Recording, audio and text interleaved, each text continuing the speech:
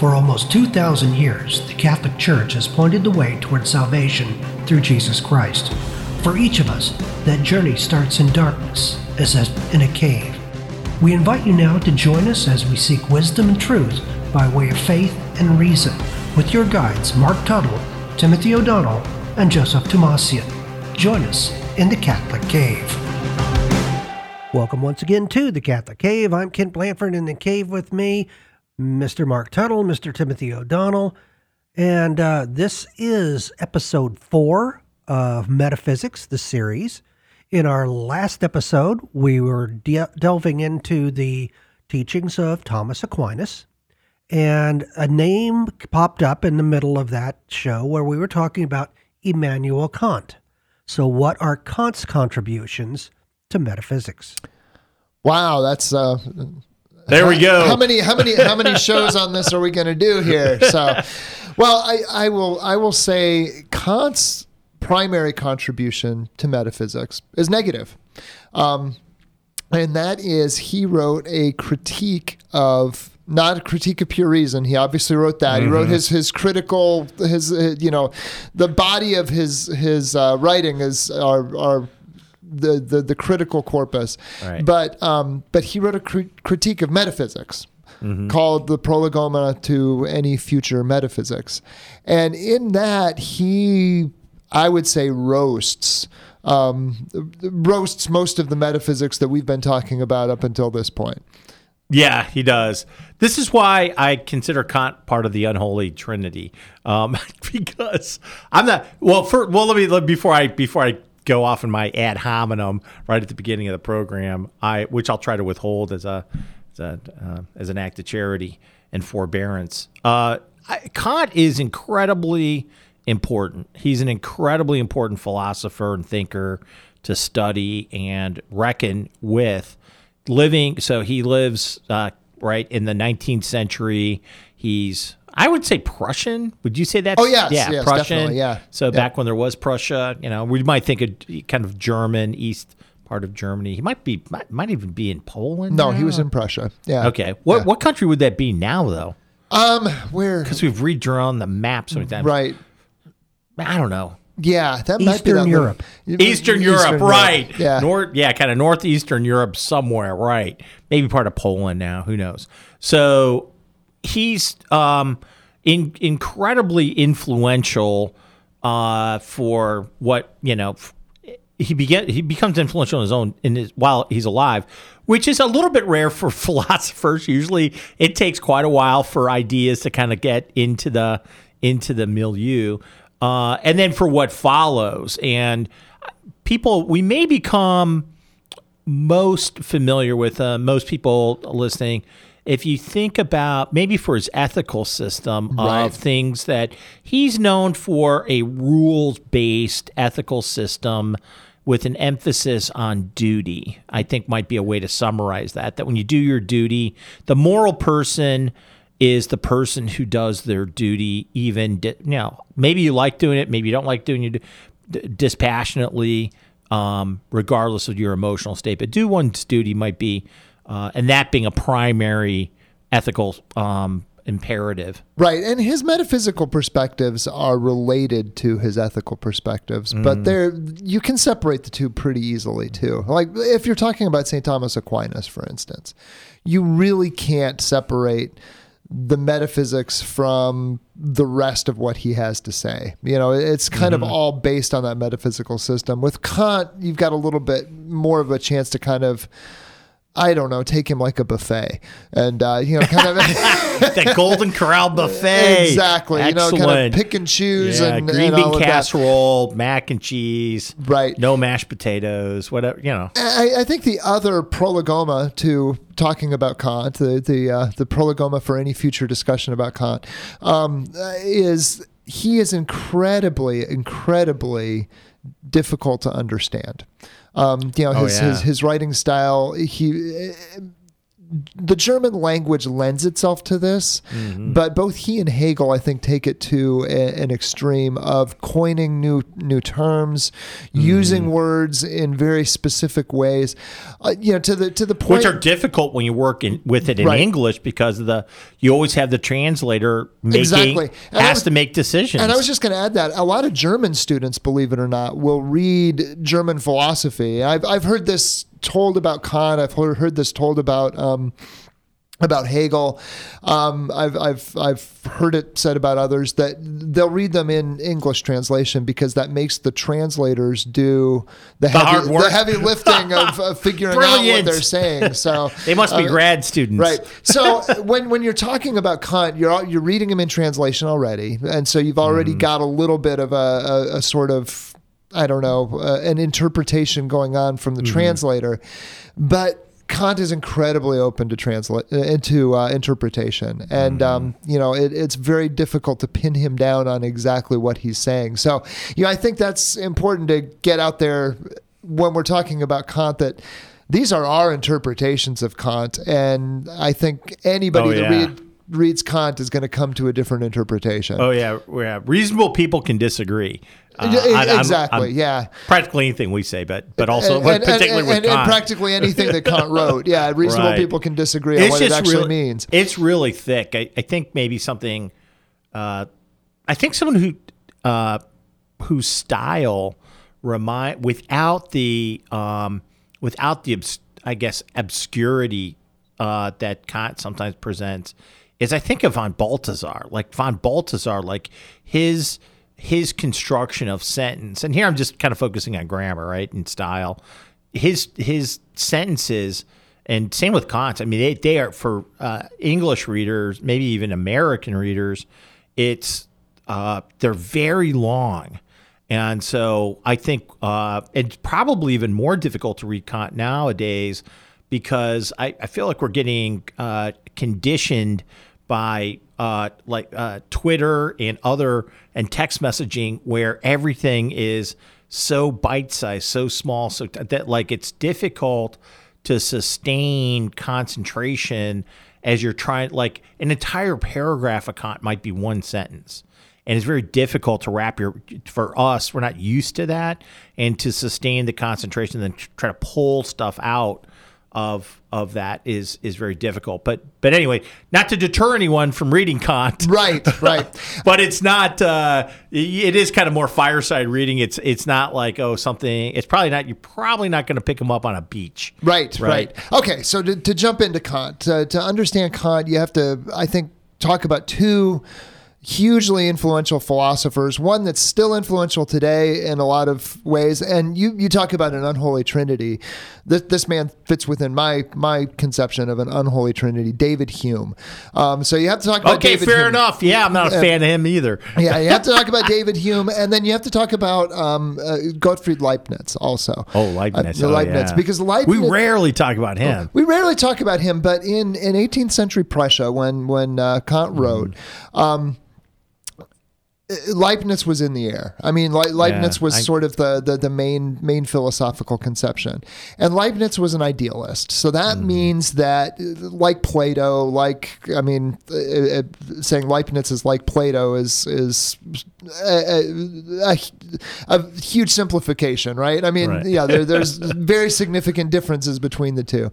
But Leibniz believed in that there was a core essence, and we talked about essences with Thomistic metaphysics, that there was a core essence to everything, particularly human beings, and that core essence was basically like an atom. It was a monad.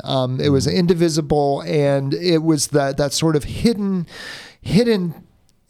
Boy, the how to describe a monad?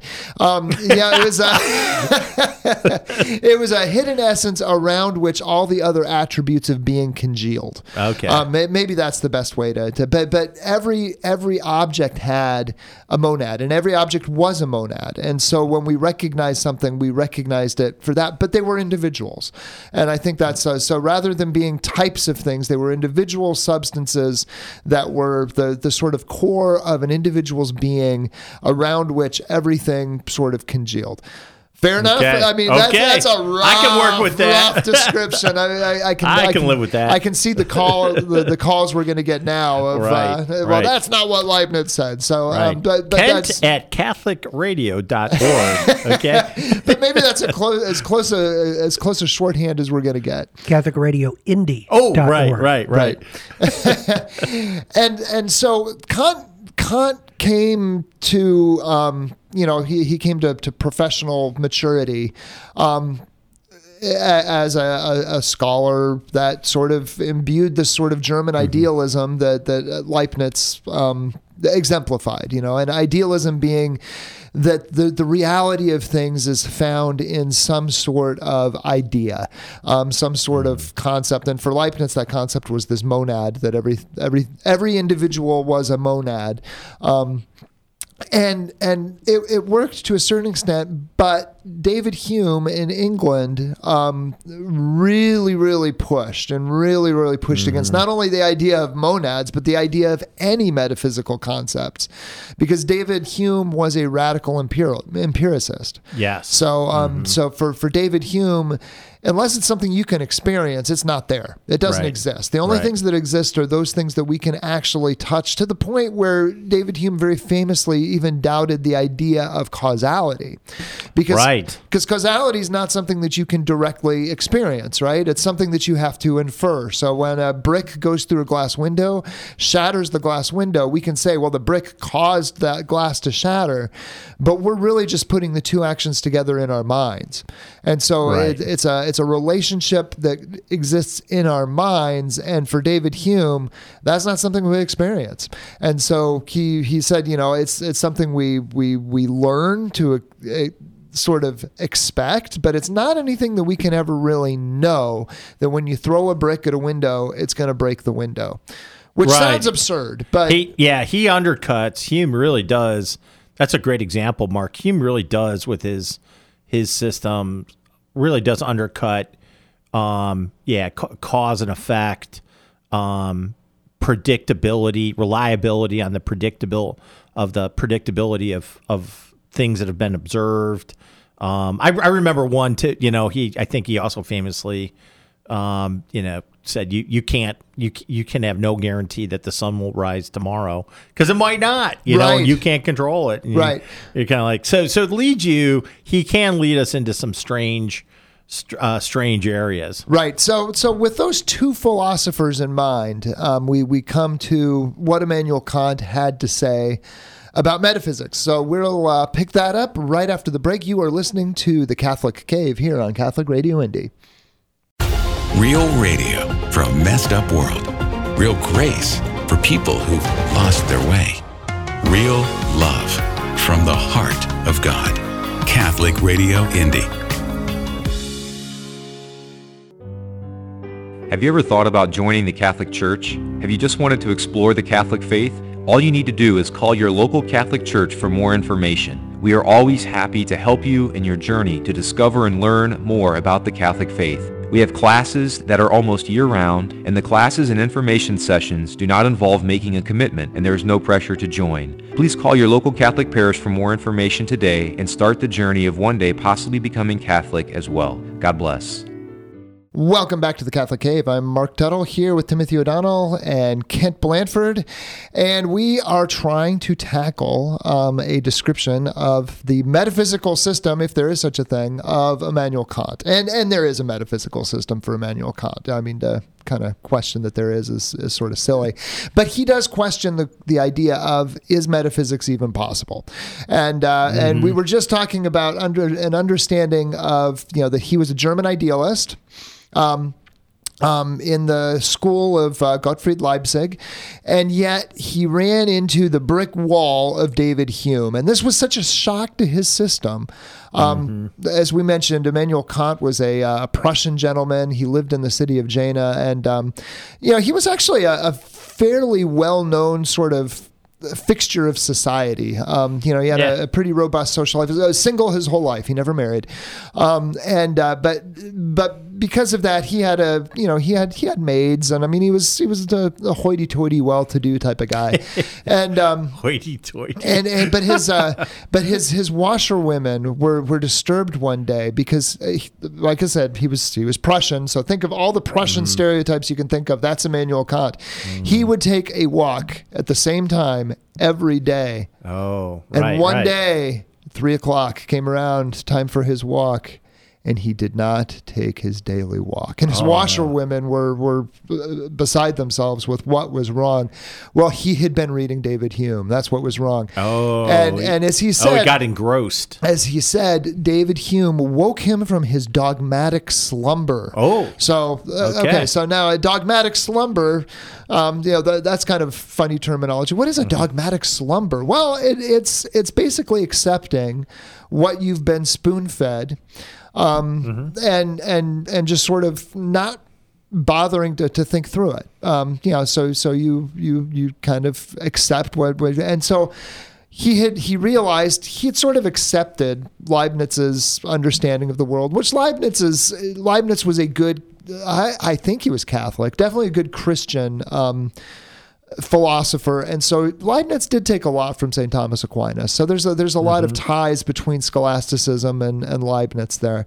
Although Leibniz, he comes after Descartes, he comes after modernism, so everything had sort of shifted a little bit because of that. But nonetheless, Kant woke from his dogmatic slumber of having accepted the metaphysics as he's inherited it, and he had to rethink it. So he went through a process of questioning how is metaphysics, how are these metaphysical judgments, how are this understanding of, I guess, the possibility for existence, that we have things in front of us. How do we understand that these things are actually things and not just big blurs of color?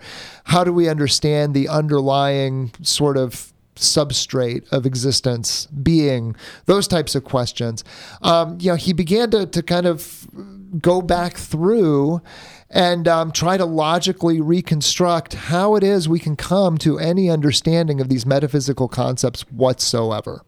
So, that's kind of what David Hume had done. And David Hume had said, we don't. The only thing we know is through experience, and, all of these other judgments that we have of things like cause, effect, space, time, those types of things. Those are basically just things that we've come to expect and put together in our head, but we can't really know them. And so Kant tried to piece back together, how can we come to these judgments? And he broke it down into going back to logic. And looking at this logically through the lens of traditional Aristotelian logic. And he said, there's two types of statements that we have. We have those types of statements that we can put together that are called synthetic statements. And synthetic statements are statements where we take two concepts and put them together. Like we have a concept of jumping and we have a concept of frog. And so we can put them together and have a jumping frog, right? So that's a synthetic. Okay. Right? So we're taking two concepts together. On the other hand, we can have analytic statements, and analytic statements are things that define something else. So we can have the concept of amphibian, and we can have the concept of frog. And we can say a frog is a type of amphibian, right? That's an analytic statement. It's describing what a frog is, not adding to the concept of frog, right? So, gotcha. Right. So, and generally speaking, the rule of thumb was definitions a priori. So synthetic statements, or analytic statements, a priori before experience. You don't have to experience what an amphibian is before you can know that a frog's an amphibian. It just, the two go together, right? You don't really need any sort of experience to be able to categorize things like that. And then on the flip side, you do need experience though for synthetic statements, generally speaking. This was the rule of thumb before Kant came along. That to understand green, you needed to experience something that was green, and to understand a frog, you needed to experience a frog. And so to understand a green frog, you needed to have experience of both of those to be able to put them together. You can't come to the idea that there's a green frog unless you have experience of frogs and experience of green.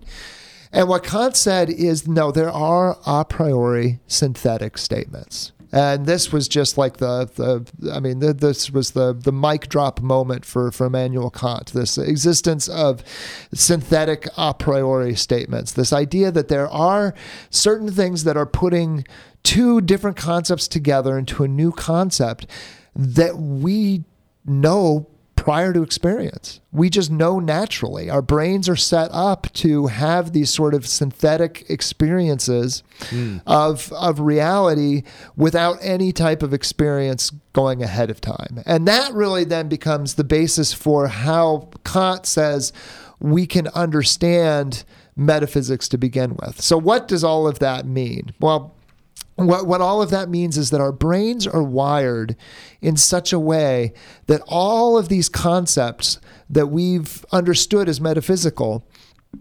they actually happen interior to us. Our brains are made to be compatible with reality in a way that we can perceive and understand metaphysics automatically without actually having to experience and perceive metaphysics. Does that make sense? I think so. I think I'm following what you're saying. Yeah. Right. So for instance, let's take a simple, and he starts this way. He starts with mathematics, right? Okay. So mathematics, like basic arithmetic, or something. Basic arithmetic, Okay. or Yeah. even calculus. I mean, any type of mathematics. Mathematics are they are synthetic judgments, but they're those types of things that by their very nature you don't have to experience to know that they're true. And any mathematician will tell you this. You don't have to see two apples for two to exist. Two exists independent of the two apples. And you don't have to experience mathematics to know that mathematics exists and mathematics is true. It's something, but it's more than just a relationship in your head. It's more than just something that we experience subjectively, because it's a common experience that we can all relate to each other and we all know indubitably is true. And so those types of experiences, mathematics, those types of things, they're synthetic, but you don't have to experience them. You know that they're true just by the very nature of what they are. So it sounds. Tell me if this is, if I'm following correctly. So, a priori would be things prior to sense data. So these would be things that would be either abstract concepts or the realm of concepts. Well, the realm is that where you would put them? But they would be metaphysical concepts mainly. Yeah, he starts with mathematics because mathematics is something that I think is relatable. Yeah, so to abstract everybody. numbers. Right, exactly. Mm-hmm. But what he's really getting at are metaphysical concepts. Like the law of non-contradiction. Law of non-contradiction that would be one of them. The law of excluded middle. Right, those sorts of things. Well, being essence. Mm-hmm. When we perceive reality, that there are actual objects, those types of concepts, anything, essence, existence, all the metaphysical concepts that St. Thomas talks so readily about. These are things that we know because our brains are made to perceive them.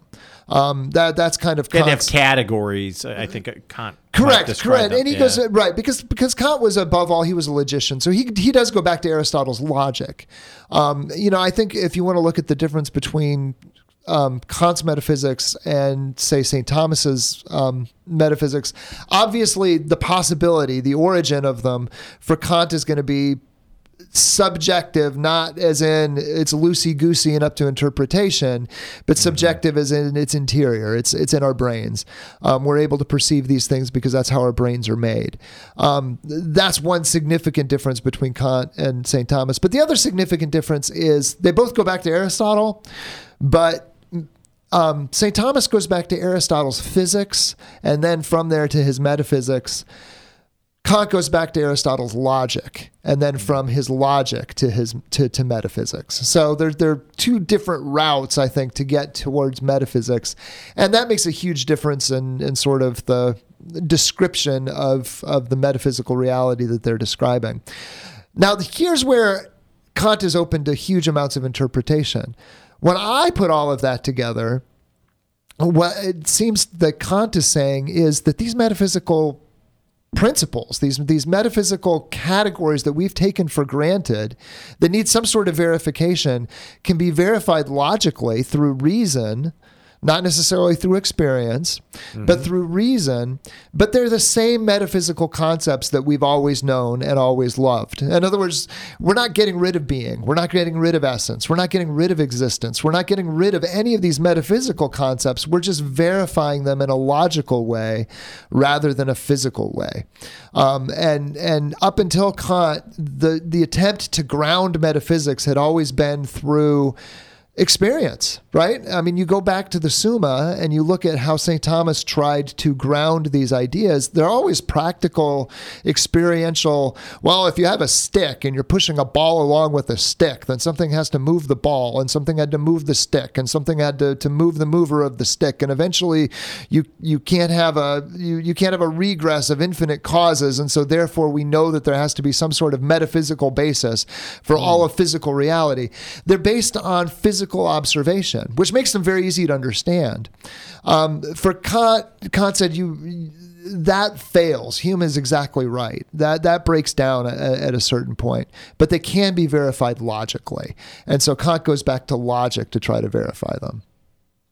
And with that, we're going to take a break. We'll be back with more of episode 4 of Metaphysics, the series, right after this. You're listening to Catholic Radio Indy, converting the culture to Christ through radio, featuring 100% Catholic programming 24/7. Do your friends a favor. Tell them about Catholic Radio Indy. Catholic Radio Indy has a new look. It's our website. Yes, we have a new website that makes everything about Catholic Radio Indy easier. It's clean, straightforward, and simple to use. You can listen to us live, see our schedule, and our map. You can even silence your phone and take it right into Mass to follow the daily readings. And don't forget, you can get all of our programming through the podcast tab. This makes everything so much easier. So just go to CatholicRadioIndy.org and check us out. For a long time, we've been telling you that if you have an Echo Dot or other smart speaker device, you can hear Catholic Radio Indy simply by saying, "Alexa, play Catholic Radio Indy." Just the other day, I did that, and Alexa was feeling a bit argumentative.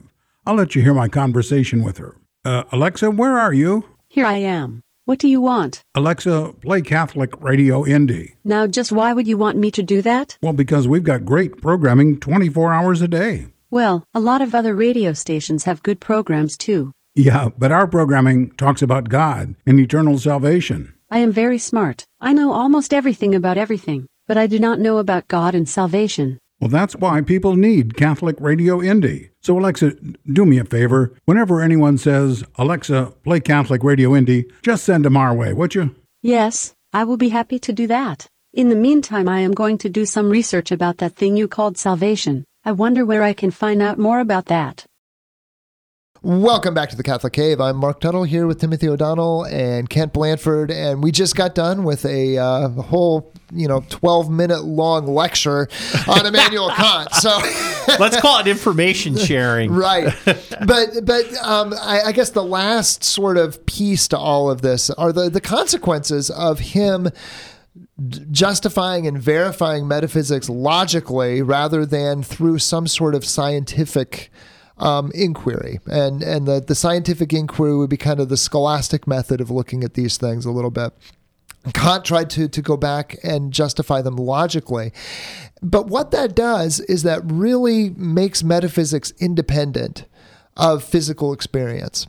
And there's a good side and a bad side to this. On the one hand, it makes it immune from the type of skepticism that somebody like Hume brought to the table. Mm-hmm. But on the other hand, it makes metaphysics completely subjective. And this is what Kant referred to as his Copernican revolution of moving metaphysics to something that is not based on the objects out in the real world, but they're based on our perception of the objects. They're based on how our brains are compatible with the universe. And so metaphysics then becomes a question almost of psychology rather than of physics. How is it that our brains are able to perceive reality rather than how is it that reality itself is constructed? And, there's that subjective turn in metaphysics.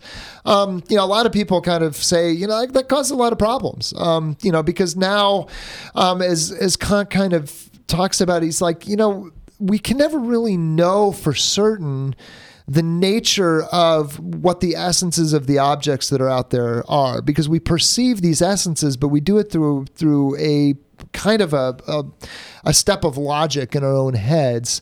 It's not something we perceive. So we can never really perceive the objects themselves. We can know that they exist. We can know sort of that they are, but that essence is something that we've kind of put together logically in our head, not through perception. So it's not something we can perceive, but it's something we can kind of know logically. And that's kind of caused a lot of people a lot of heartburn of, what do you mean we can't know the things in themselves? Well, what he means is when you go back to Leibniz, and Leibniz talked about this monad, he talked about this sort of... I keep hearing monon trail right, when yeah. you say monad for some reason. But yeah, when you start talking about essences, or you start talking about monads, or you start talking about the sort of essential core to an object, Kant says that's part of our logical construction of how we reconstruct reality in our heads when we perceive it. Yeah, the intellect does that. It's right? not something that's necessarily, or that we can know. We have to be kind of agnostic about whether those essences really exist. And for Catholics, he was, Kant was a good, solid Christian. He was a Lutheran. So, but the question of the Eucharist and the essential nature of the Eucharist being hidden behind experience, that wasn't an issue for Kant. But when you start to read Kant and you start to think of it in terms of a Eucharistic theology, all sorts of questions come to mind. If we can't ever know the essence of anything, how can we talk about the essences of things changing? We don't even know that they're, we kind of can logically intuit that they're essences, but we don't know the nature of essences. So the whole discussion... We miss that direct access. Exactly. Yeah. That's the noumena, the phenomena. I think it goes back to I think you're pointing to related, which we kind of talked about last episode. I think it has to do with his epistemology. Like he's got a certain kind of epistemology about how we come to know things. And I think his metaphysics, because he's consistent, I think his metaphysics rest on that, which is not a flaw, but I just think they're very deeply connected. Right, and his claim, and I think his claim is verifiable. His claim is that. His epistemology is based on this understanding of metaphysics, of the only way we can verify these categories of metaphysical concepts is through an understanding of human reason. In other words, logically, the way our brains work with these sort of concepts that we have before we experience them. He called that the faculty of reason. And then the faculty of understanding is that with where we can kind of take our objects from experience and apply the rules that we know from our understanding or from our reason. Gosh, I already got it backwards there.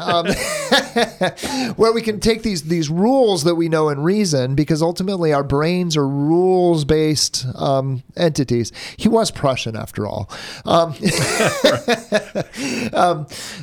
our mind applies these rules that we know before experience. And the rules of reason are things that you don't have to experience. They're there in your brain just from the get-go. You apply those to what you understand from experience. So experience pulls something into our understanding. From our understanding, then we apply the rules. And with that rules, we can come to further understanding. We can grow our knowledge. But the experiences we have, those things that we actually know, knowledge, comes, as Hume would say, as any good empiricist would say, from the understanding. But in order to even have the possibility of understanding, you have to have these metaphysical concepts in your reason first. And so it's that reason being applied to understanding that allows us to grow, allows our knowledge to expand, allows us to put together synthetic concepts. it allows our brains to operate. So, and I think that makes a lot of sense to modern man sensibilities, because it really puts our brains on par, and it makes our brains a lot more like computers than say like St. Thomas's description of how things work. Ever since I got the chip, I relate to that more. Right. But it's also led to a situation where I think in modern man, Kant has almost become the default metaphysical position, that the metaphysical concepts that we understand, space, time, essences, existence, these are things that are part of the wiring of our brains. And with that wiring of our brains, we can basically exchange them out, right? Mm-hmm. So since it's an operating language, we've reconstructed computers in a lot of ways to sort of they're somewhat patterned off of this model.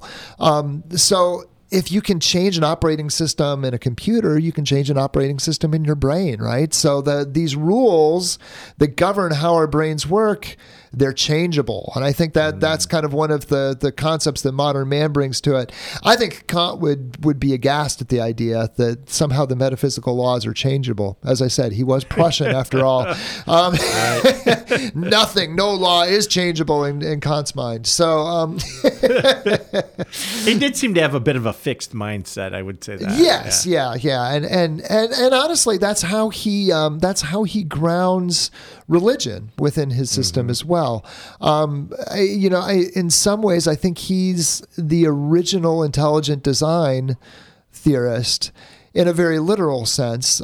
Something had to design intelligence, and if something had to design intelligence, therefore, we can have access to that designer through recognizing the design of intelligence. His understanding of where religion fits within empirical science, I think, falls back to that.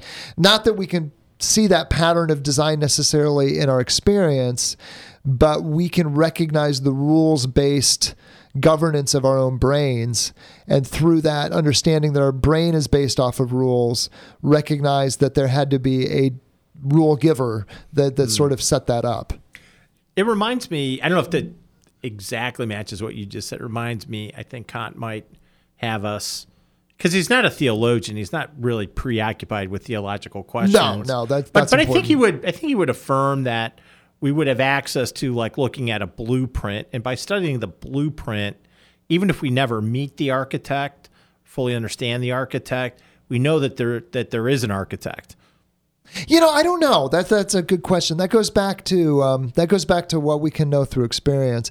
Where he puts religion is this recognition within our brains that we have rules, and that those rules that govern our brains, we can then sort of assume that there's rules that govern the universe. In other words, if our brains can create these rules that allow us to interpret experience, something had to make our brains compatible with the real world. Somehow there's got to be this compatibility between what we perceive. Something explains our brains, right? Our brains have to have an explanation, ultimately, I think is sort of the way he gets to God. Which, from a theologian's perspective, that just seems incredibly weak, right? I mean, not weak as in doesn't make sense, but weak as in, okay, so we can know that God exists, but that's really about all we can know. And what Kant or at least where he stops. Yeah, at least where he stops. Yeah. And what Kant would say is, no, our understanding can fill in a lot, obviously, but that's what we can know through pure reason, is that God exists. And where he says we really experience that is through the divine law within us, right? That we have this concept of law and rule and order somehow built within our structure of our very being. And so recognizing that moral order within us, we can recognize the existence of sort of a divine ruler. But then also that feeling of awe we get when we look at nature. So when as he says, the starry skies above. Yeah, his aesthetics are really interesting, I think. I think so too, because they're based on his psychology. And I think that leads to an understanding of aesthetics that's spot on. But as I said, I think it leads to certain metaphysical questions around the Eucharist that are worth bringing up and worth discussing in a modern context, because Kant, for better or for worse, has become kind of the working man's metaphysics, more or less. I think when people ask themselves these metaphysical questions, they quickly come to the conclusion, well, it's kind of because that's the way my brain's made. I think when they think through it, that's the default position, and that's kind of where most people fall when they start to look at these metaphysical questions. And with that, we're going to take a break, and we'll be back with more of the Catholic Cave right after this. Heard in cars, trucks, homes, businesses, workshops, garages, man caves, and she sheds. We're with you wherever you go. Catholic Radio Indy. Whether things really are crazier than ever, or we just have more ways to hear about it all, it can be a little overwhelming at times. When that happens, remember the Apostle Paul's words from Holy Scripture. Do not worry about anything, but in everything, by prayer and supplication with thanksgiving, let your requests be made known to God. And the peace of God, which surpasses all understanding, will guard your hearts and your minds in Christ Jesus. Thank you for being a Catholic Radio Indy listener. Welcome back to the Catholic Cave. I'm Kent Blanford, along with Timothy O'Donnell and Marc Tuttle, and this is episode 4 of our series on metaphysics. If you've missed the first 3 episodes or want to listen to this episode again, you can find it at catholicradioindy.org. catholicradioindy.org. Click the drop down and find the podcasts. It'll be out there. You can go through the whole series and catch up to exactly where we are today. And where we are today is the discussion of Emmanuel Kant and his contributions to metaphysics.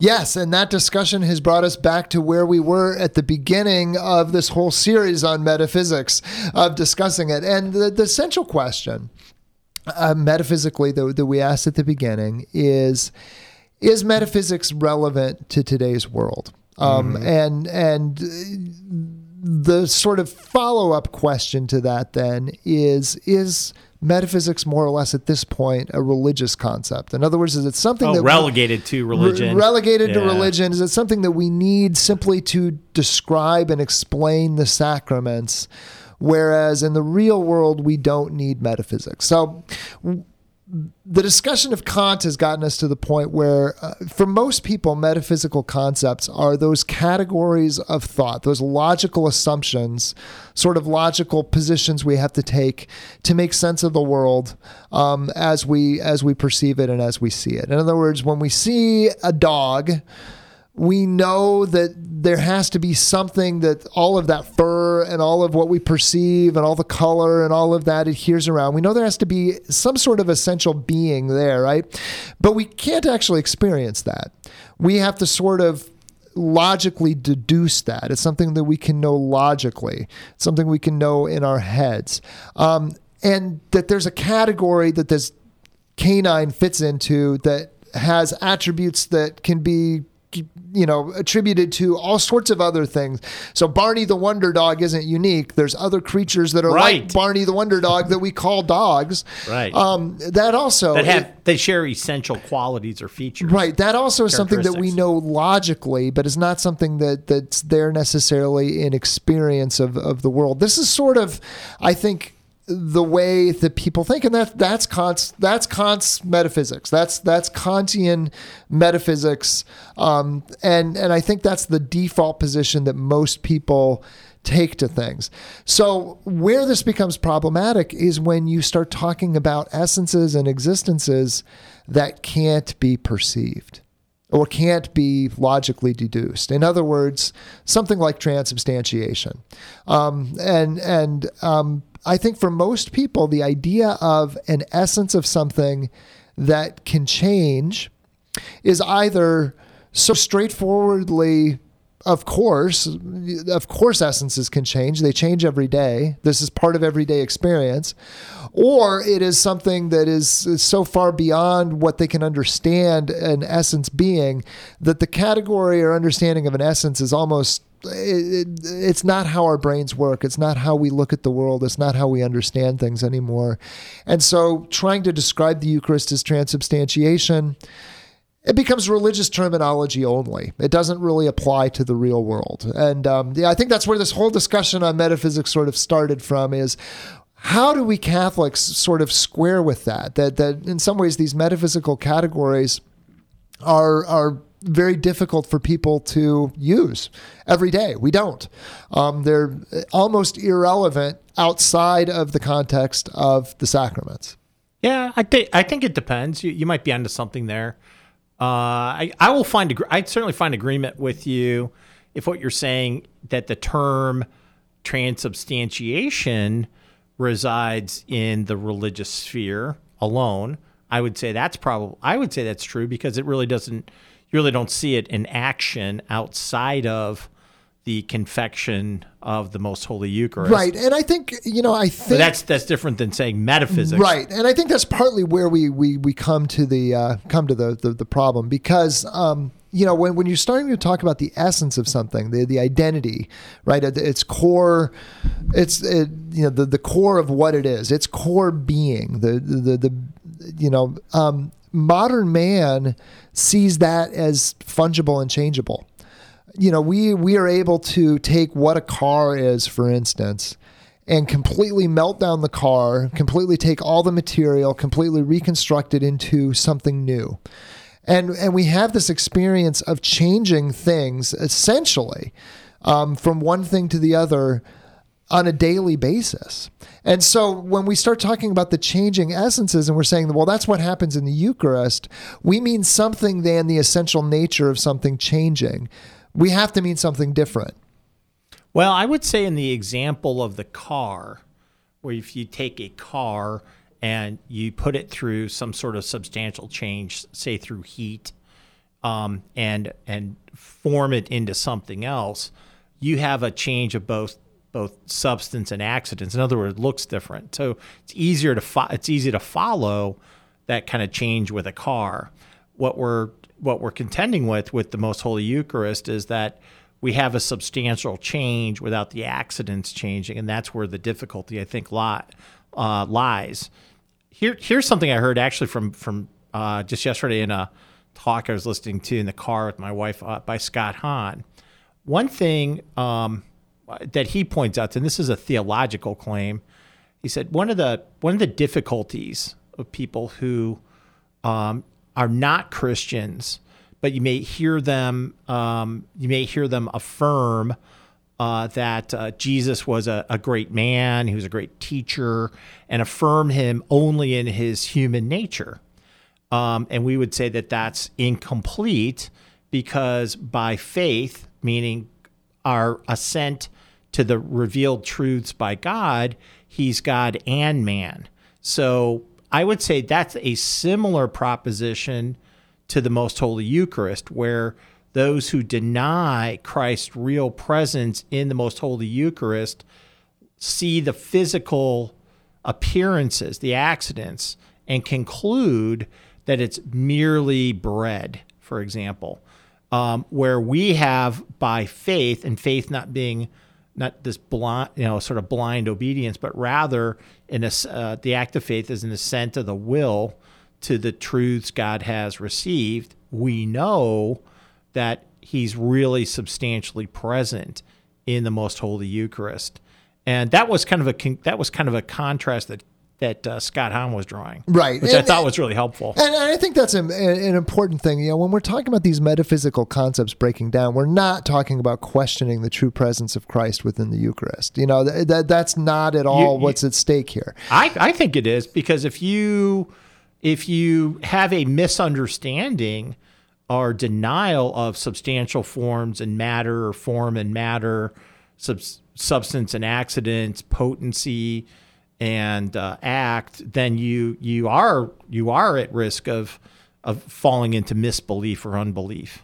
But that puts metaphysical concepts back into the realm, to a certain extent, of religious concepts. In other words, they are part of the faith. So the only reason you would have a belief in things like substance and accidents and those types of things is to describe the Eucharist. You know, we don't. I wouldn't say it's only there. It's certainly to be found there. It's not exclusively there. But it is exclusively there because we don't talk about any other aspect of reality in the same way.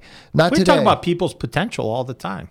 Well, we talk, but that's that's an analogous form of the use of potential. We're not talking about their essential nature being fully formed, like an acorn becoming a tree. When we talk about a person's potential, no, we're using that term analogously. No, I don't think so. No, it's an analogous. No, because you're not talking about accidental changes. You're talking when you talk about a person's potential, you're talking about what they're capable of doing. Well, that's one way, but another way is when we think about in the pro-life movement, we talk about from the moment of conception, everything is there in potency, and that pertains not to like a potential career. It has to do with human development. Right, but we don't talk about biology in terms of potency. But biologists don't use the term potency. They don't. They talk about development. They talk about growth. They talk about change, but they don't talk about potency.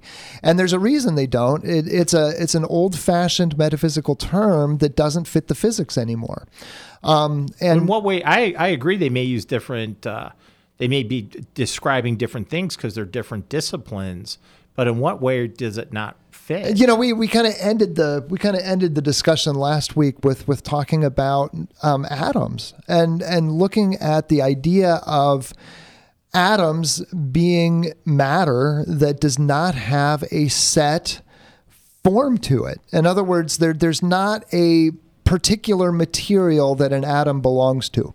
Atoms are completely interchangeable. They move from one thing, and there's no such thing as dog atoms. There's no such thing as people atoms. There's no such thing as chair atoms. And even when you break it down, there's no such thing as even hydrogen atoms, because those atoms themselves can break down into nucleus, protons, etc. So as you get physical, scientific descriptions of the material world, the distinction between form and matter breaks down. And I think that's really where those metaphysical concepts start to fall apart, is when you get down to the level of physics that we've had, they no longer fit our science. Well, we're going to disagree on that. I don't see that at all, but we're not going to have time to solve it here today. So we may have to pick it up again, Mark, on another episode. Yeah, but I would say I don't think that's really the case at all. You either have to have a strange interpretation of what Aristotle and St. Thomas mean when they're talking about prime matter, and they're talking about formless matter that has no form, has no existence, right? Because that's their statement. There is no existent formless matter. So all matter that exists has to have some form to it. Otherwise, it's just matter it's does, just but potential. Matter and prime matter are not the same things, though. Right, because prime matter is pure potentiality, and pure potentiality has no existence. That's where we're going to disagree. Of course, it exists. No. Well, do angels? Are they made of stuff? No, they're form. They're pure form, according to scholastics. Well, they have a spiritual substance, though, right? I mean, no. There's something form to them that are not formed by. They're immaterial by definition. Right. Immaterial, no matter. Right. That's what immaterial means. Yet, there's no matter. Right. Right. So they are pure form, but the idea of matter being in some way completely unformed, that there is matter that has no form. That's prime matter. But that prime matter does not have existence, and that's then what would it be? Well, that's kind of the question you got to ask Aristotle and St. Thomas. Well, my point about angels. My point about angels is that you can have things that exist that are not made of matter. Correct. Okay, so prime matter would be my example of that. No, okay. If prime matter is pure form, then that's it's not pure contradiction. form. It exists. No, you denied its existence. And I say prime matter does exist, and it doesn't have to have a form to exist. I would say prime matter only exists as an idea, and therefore it is only a form. So the prime matter, the idea of prime matter has no matter, and therefore has no material existence. I agree. It has no physical existence. Right. But it does exist, but not physically, like an angel. But the matter... So now we've fallen into Duns Scotus, right? How many angels are dancing on the head of a pin? No. Okay, we'll pick it up again. I think you've violated the first law of metaphysics, which is the law of non-contradiction. No, I'm talking Aquinas and Phaser here. Okay, and that officially calls for episode 5, and we're going to do that the next time on The Catholic Cave. Thank you for listening to The Catholic Cave on Catholic Radio Indy. I'm Kent Blanford for Marc Tuttle, for Timothy O'Donnell. Be holy. The Catholic Cave is a production of Catholic Radio Indy.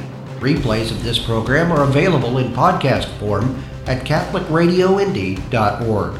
Comments about this program can be addressed to Kent at catholicradioindy.org or by calling 317-870-8400.